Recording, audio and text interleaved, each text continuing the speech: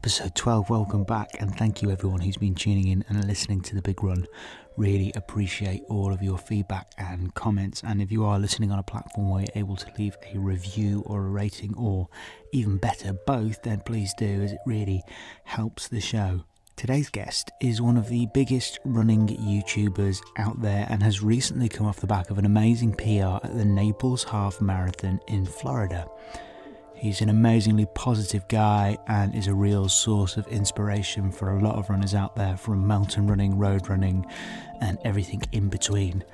Ladies and gentlemen, butter that bread. It's Seth James Demoor. Thank you so much for coming on. How are the legs after Naples? How are they feeling? The legs, today is the first day. So we're 4 days after the race where my legs are starting to feel better. So that's good. It was interesting. This is my first half marathon on the roads in a decade. And so I didn't know how my legs would react. And so it was exactly 36 hours after the race where DOMS, delayed onset muscle soreness, set in.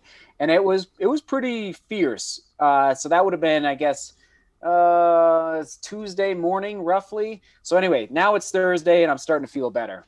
Nice, man. I've just been watching back actually through a couple of videos prior to this this interview, and I was obviously the training leading into the Naples Marathon. It was a really focused period of time. Obviously, you were training through the winter months as well, which, I mean, the winters that you've been sort of training through, pretty full on. But there was one thing that you mentioned in a vlog recently. You were talking about holding your peak volume, and your peak volume for this block was about 130 miles. And you were holding that for about 3 weeks during the block. And you mentioned that perhaps holding it for that third week mentally kind of became perhaps a bit too much. I mean, what was it specifically mentally that you were facing during your training in that third week? Yeah, it's the most volume I've done in a training block. It's really, I don't want to say ever, because I've been at that level before, but not for 3 weeks in a row. I think what happens is that a lot of, like, our physiology is connected to our entire being, our entire body, including our mental state. And so what began to happen is that everything started to get harder and harder.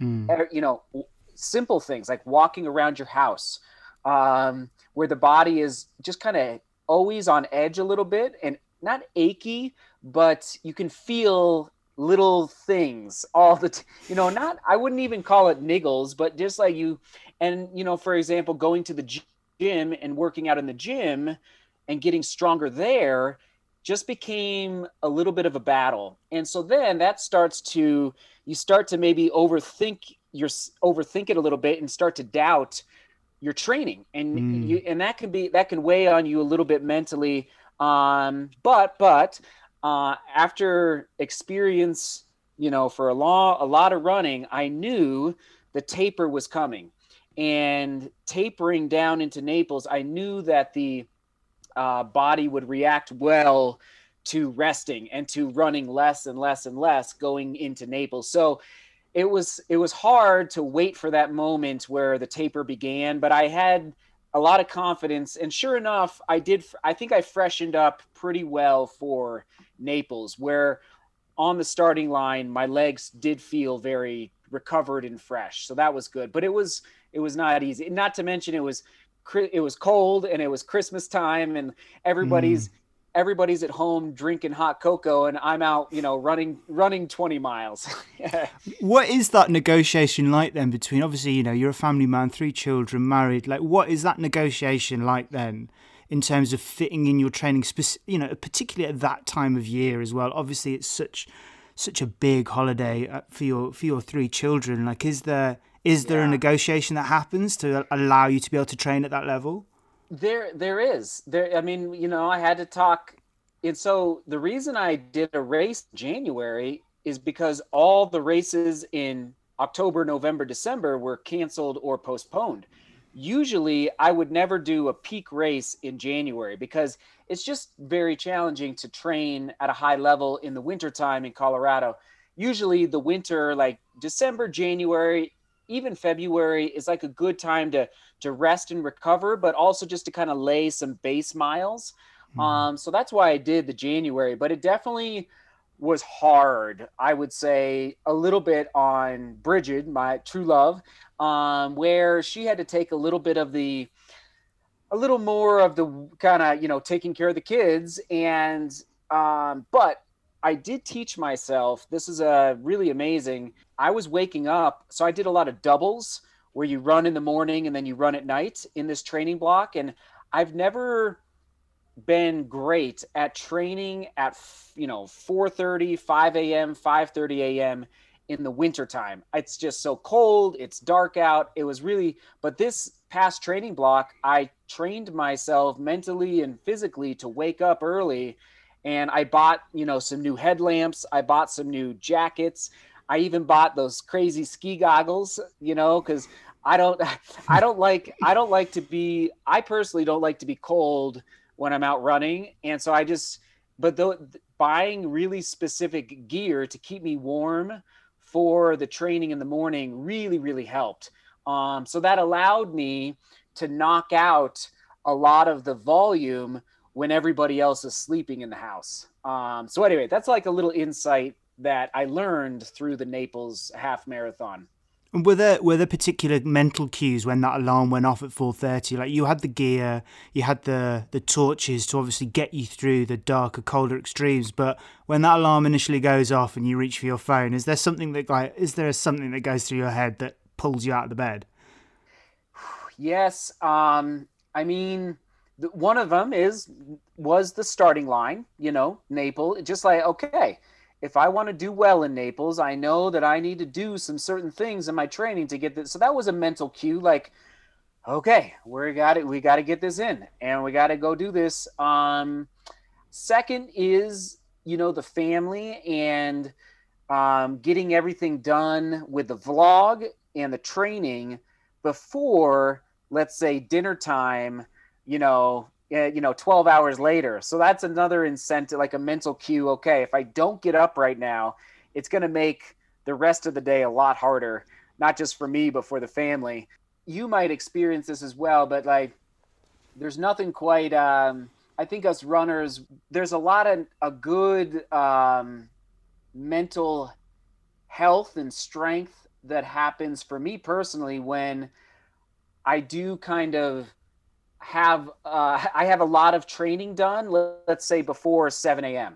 Like it's just like wow, like the train, Mm. like you just like you have the rest of the day to accomplish so many different things. Like I don't know, Mm. for me mentally, it's a huge bonus personally. 100%. You feel like you're ahead on the day. You feel like you've got the draw on the day that if, and especially in the winter months, if you've got everything banked before the sun's even coming up, I mean, you feel like a king. Like everything else is just bonus, you know? Exactly. It's amazing. Especially over here, because in the UK, like, in normal times pre-COVID, especially for like the London Marathon, the lion's share of everyone's training is done in those winter months. So it is about, like you say, like having that discipline, having those mental cues, or be it family time or whatever, in order to sort of pull you through. What I'm also really interested in, because obviously you're a huge runner, but you're also a YouTuber as well, and I think that term YouTube, it can be a bit of a catch-all term, because I think you would probably say this as well. You're also a filmmaker, because you're Mm.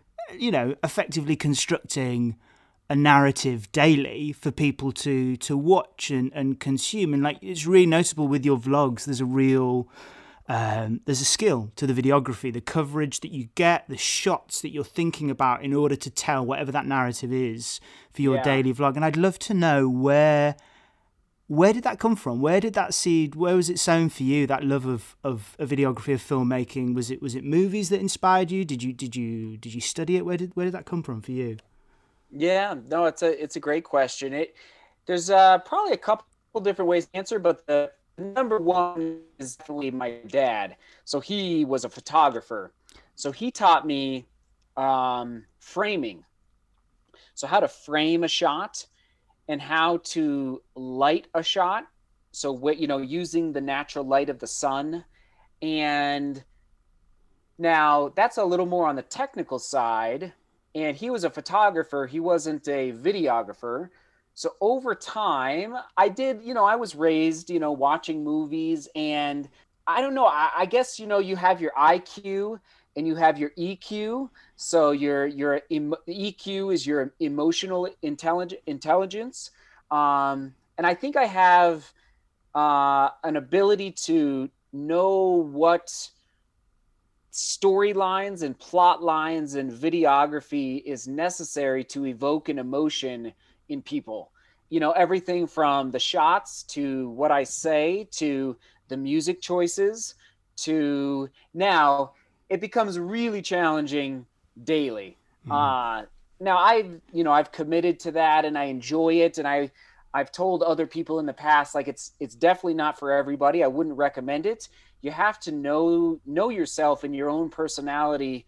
But for me, it just works, and it's gotten so much easier over the last 5 years, and especially over the last, I would say, 12 months actually, where you get into a good solid rhythm of filming, of storytelling. Of course, I do have aspirations to make higher quality documentaries someday and like really high quality stuff. But in the meantime, the kind of that daily tinkering of storytelling. And I just feel grateful that we have YouTube, and we can communicate through YouTube on a global scale. Mm. And the fact that, I'm talking to you right now is absolutely unbelievable. No, it's awesome. Like it's incredible to see, especially this year as well. Especially this year just gone. To be more accurate, 2020 feels like that sort of growth of communities connecting with one another has kind of grown exponentially. But like, I would love to see your take on a full blown running documentary, because there is a real, especially one you did recently. I think it was something to do with you getting a COVID test. That was it. Sure. And at the end of the vlog, you just left the camera running, just filming you and your wife sat down at the table. Like there was a real, I don't know, there was a real sense of consideredness behind that shot that sort of elevates a lot of your content above the sort of traditional kind of YouTube content. I think it's really interesting. Like, is that something that you're actively working towards then, sort of longer form kind of stuff? Are you sticking with daily vlogging for the time being? Yeah, I think oh man, and again, the daily vlog, it's first, I've been doing it almost 5 years, and I just enjoy the process, or else I wouldn't be doing it. So that's where, again, people have to understand themselves. Like, if you don't enjoy it, or you don't find joy in the process, it'll make you miserable. So you have to really find joy in it. And I want to stick to the daily vlog, for a long time, but at the same time, I'm very open to bigger projects, and I think it's going to happen. I think it's definitely going to happen. For example, the Hard Rock 100 is a big 100-mile race here in Colorado that I'm hoping to film this summer down in Silverton, Colorado. So, yeah, there's a lot of potential, and again, it's back to that EQ, and then what does it take to frame the shot to evoke an emotion in people, that makes them really think about, their life or their running or their goals for that day. I'm always kind of thinking about that in my head. And with that EQ constantly turning, then, in terms of actually, because you've been doing this for 5 years, Yeah. like that's unbelievable, like as a work ethic. But in terms of actually being, like, the idea of being present within your life, like just existing as a normal human being, do you find it hard to switch that EQ part of your brain off? Like, are you constantly walking into a room and thinking, oh no, I need to put the camera over there and then come back in again, or I need to stick the camera in the fridge now and just do this other piece to camera? Like, does that part, or are you making decisions as well about, actually, you know what, I don't want to show this part of my day, Yeah. or I don't want to include this part? Like, how does that balance work with you if you're doing it daily for 5 years? I think it's a great question. I do love working hard, but I also love resting. People probably don't think that, but like, Bridget, True Love, and I, we love to go on like staycations where we'll go to a little, hotel in the mountains and just get away for 2 nights or something like that. And so I do love working hard, but I've learned over time when to turn it off, meaning my brain, from what shot do I need, where to place the camera, how does this fit into the kind of the storyline for the day. Like when I film in the studio, those are kind of day off vlogs where I talk for 10 minutes and I'm not filming all day long. So it's kind of that's a little bit of a kind of trick that I have, is that it is a daily vlog, but I'm standing in the studio for 10 minutes talking, or 15 minutes or whatever it is. And that's it. Like I don't have to carry, here's the camera right here. I don't have to carry it's a beast. It's a beast. I don't have to carry the camera with me all day long filming. So I've learned over time when to kind of go all in and film all these amazing, crazy shots, for 6 hours. And then when to just, like I actually, today's vlog, I'm already done filming for the day. I did it, this morning, and now I just have to edit. And you mentioned there about the studio, and I know people listening, if they are subscribers, and if they're not, then I mean, quite frankly, what the hell are you doing? Get on YouTube and subscribe immediately. There's a lot of kind of stock phrases that people will be kind of know you for, like the studio and stuff like that. But one that I think is really, really impressive, and I think testament to you as a YouTuber, is the DGR kind of global running community.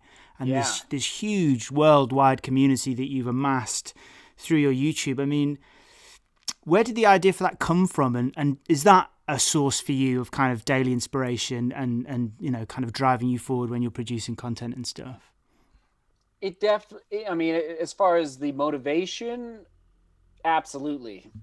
I will mention though, I've been going for 5 years, and we recently passed, I think, 120,000 subscribers, which is amazing. But I did 2.5, almost 3 years of daily vlogs with less than 1,000 subscribers.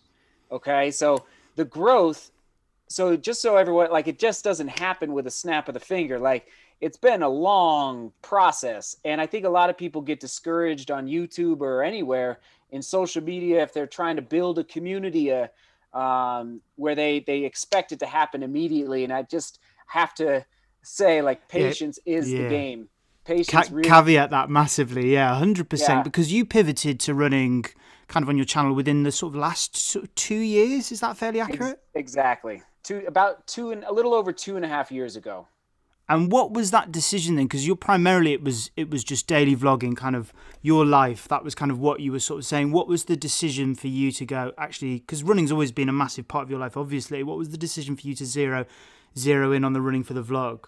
Yeah. So, and back to the previous question real quick about, no, you're good. And I'll answer it. It ties in the globalness. So I'm always saying running is global.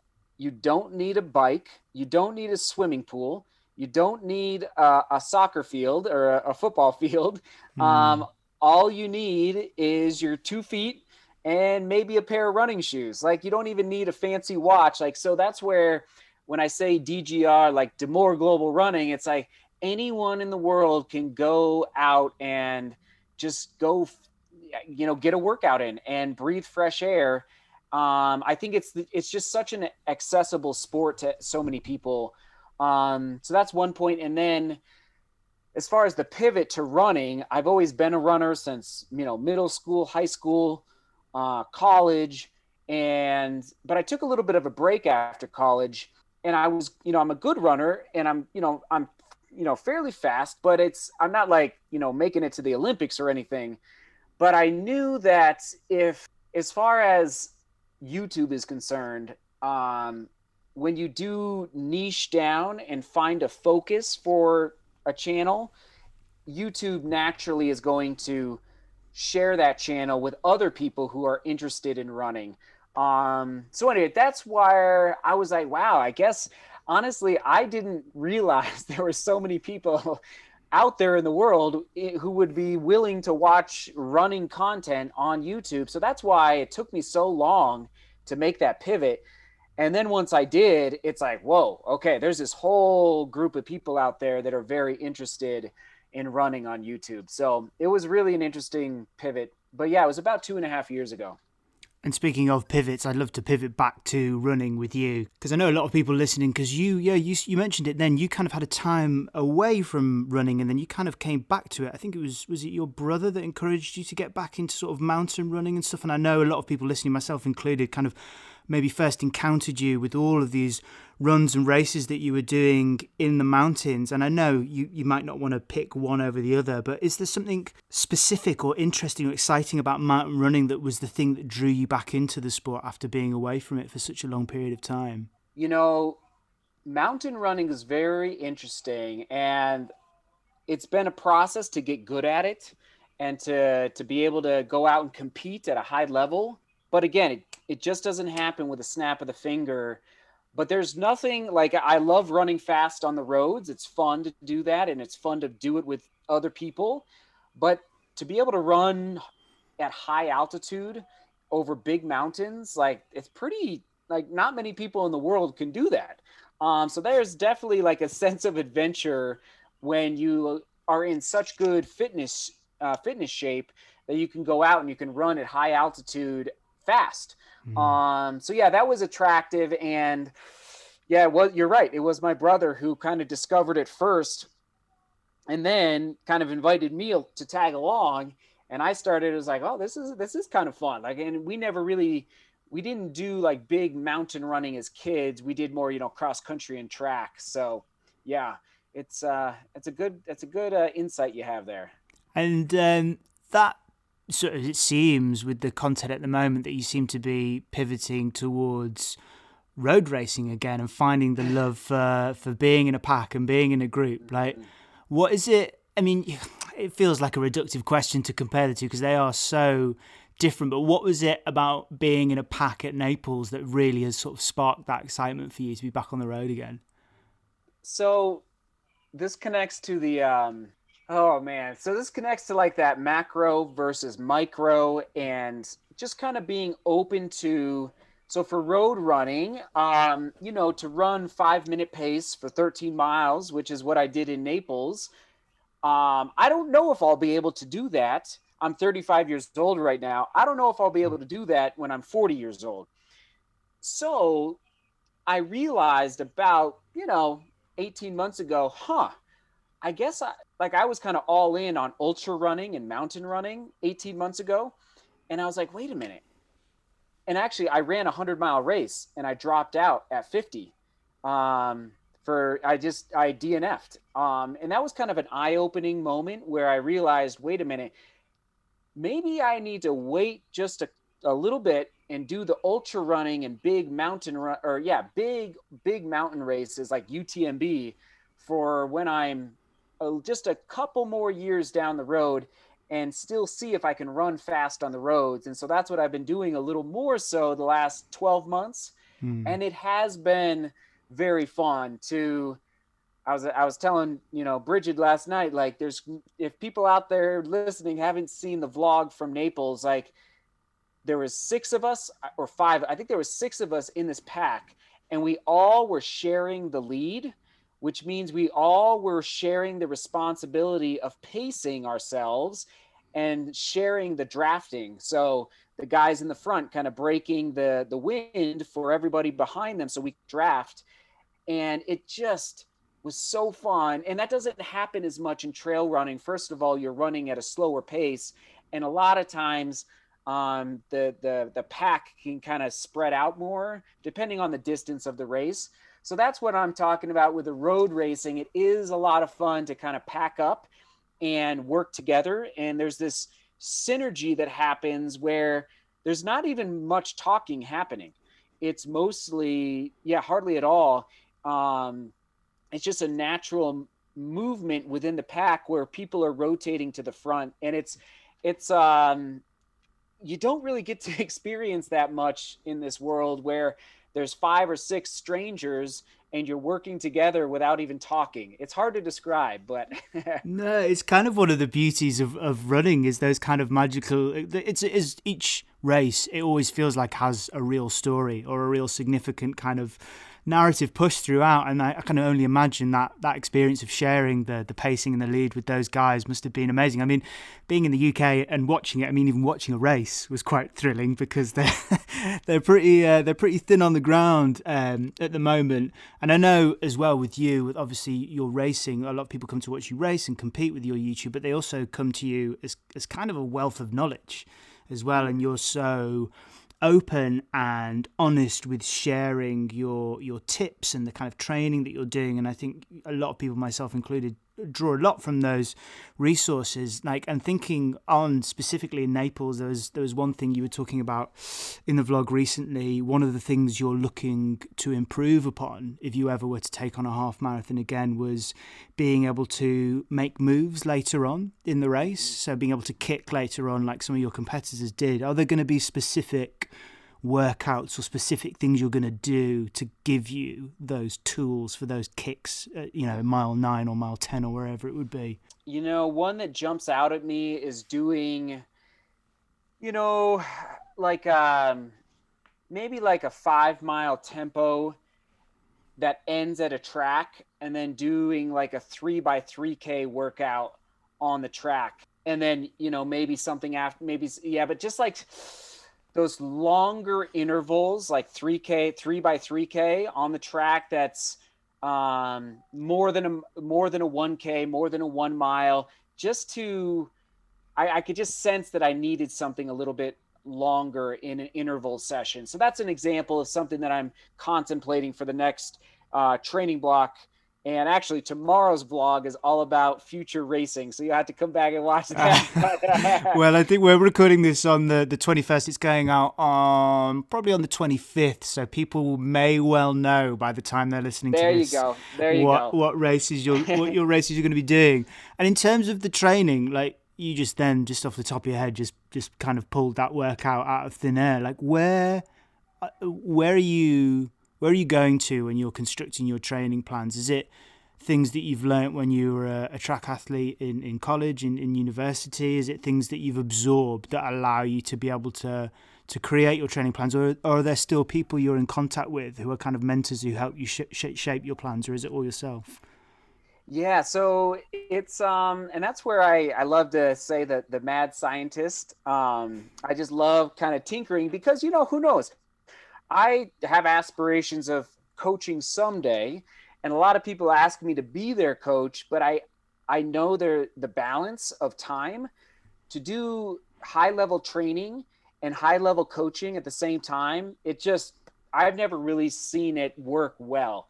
There's just not enough time in the day. So experimenting with track sessions and workouts and volume, I went up to really high volume this past training block. But to answer your question, it definitely comes from mostly my collegiate coach, Mark Wetmore. And then the last, 3 years of figuring out, okay, this has worked, this didn't work. Like even just training for the Amsterdam Marathon in 2019, that was my first road marathon. That taught me a ton about what to do and what not to do in training. So, I do read, and I take it all with a little bit of a grain of salt, keeping in mind my experience level and my talent level, my injury history, like I'm always talking about. There's all these little factors that I try to consider, and the fact that this was my 4th consecutive, and I talked about this today, but this is my 4th consecutive training block with no injury. So that's that's really good. Like you, as long distance runners, if you can keep stacking training blocks on top of each other with no interruptions from injury, that's almost a better goal to shoot for than even like setting a PR. Like obviously PRs are fun and they're great, but like if you can stack those training blocks back to back to back, man, it's just, that aerobic benefit is huge. Anyway, I'm on a tangent now. No, oh god, no, I love it. I love it. I think that's so true. It's funny. I was talking to another guest about this, about the longevity of it, and just hearing you talk about piling on those training blocks on top of each other. Like PRs are great, but they're short-lived. The greatest thing I feel with running is the ability to just to be able to keep doing it. Like you Yeah. talk about injuries, just recently discovered a stress fracture, which has put me out for the next sort of 6 weeks. And I know a lot of people listening, obviously runners, it's, one of the most injury prone sports in the goddamn world. Like Yeah. what have been, I know you have had injuries in those moments, like after initial diagnosis, mentally, like how do you kind of equate that? How do you deal with it? And what things do you, I don't know, you write a lot of stuff on your hands when you're in races, like mantras or key phrases to get you through, Yeah. specific athlete. Are there equivalents for getting through periods of injury or bouts of injury that you kind of focus in on? I'm just asking for myself more than anything else. Yeah, I know, I do, because it's very difficult, and stress fractures are hard because there's not much you can do as far as rehab except to rest and then cross train maybe in a pool.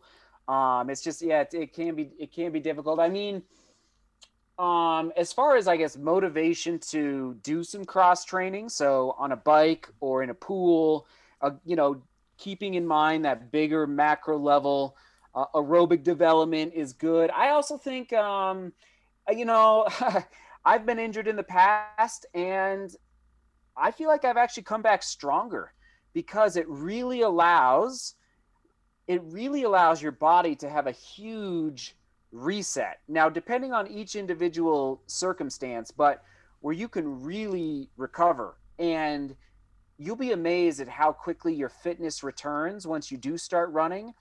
And I have experienced in the past where I took third place. No, I took second place in the Pikes Peak Ascent, which is a 13-mile race up a 14,000-foot mountain here in Colorado, off of I think it was a 7 to 8 week training block, and I was coming off of injury.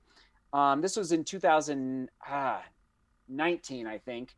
I had a stress reaction in my left foot, and I came back, and then I didn't have much time to train, but sure enough, I still did really well in that race. I think because one of them was because I was really recovered, and because I think I had to take like 6 weeks of no running.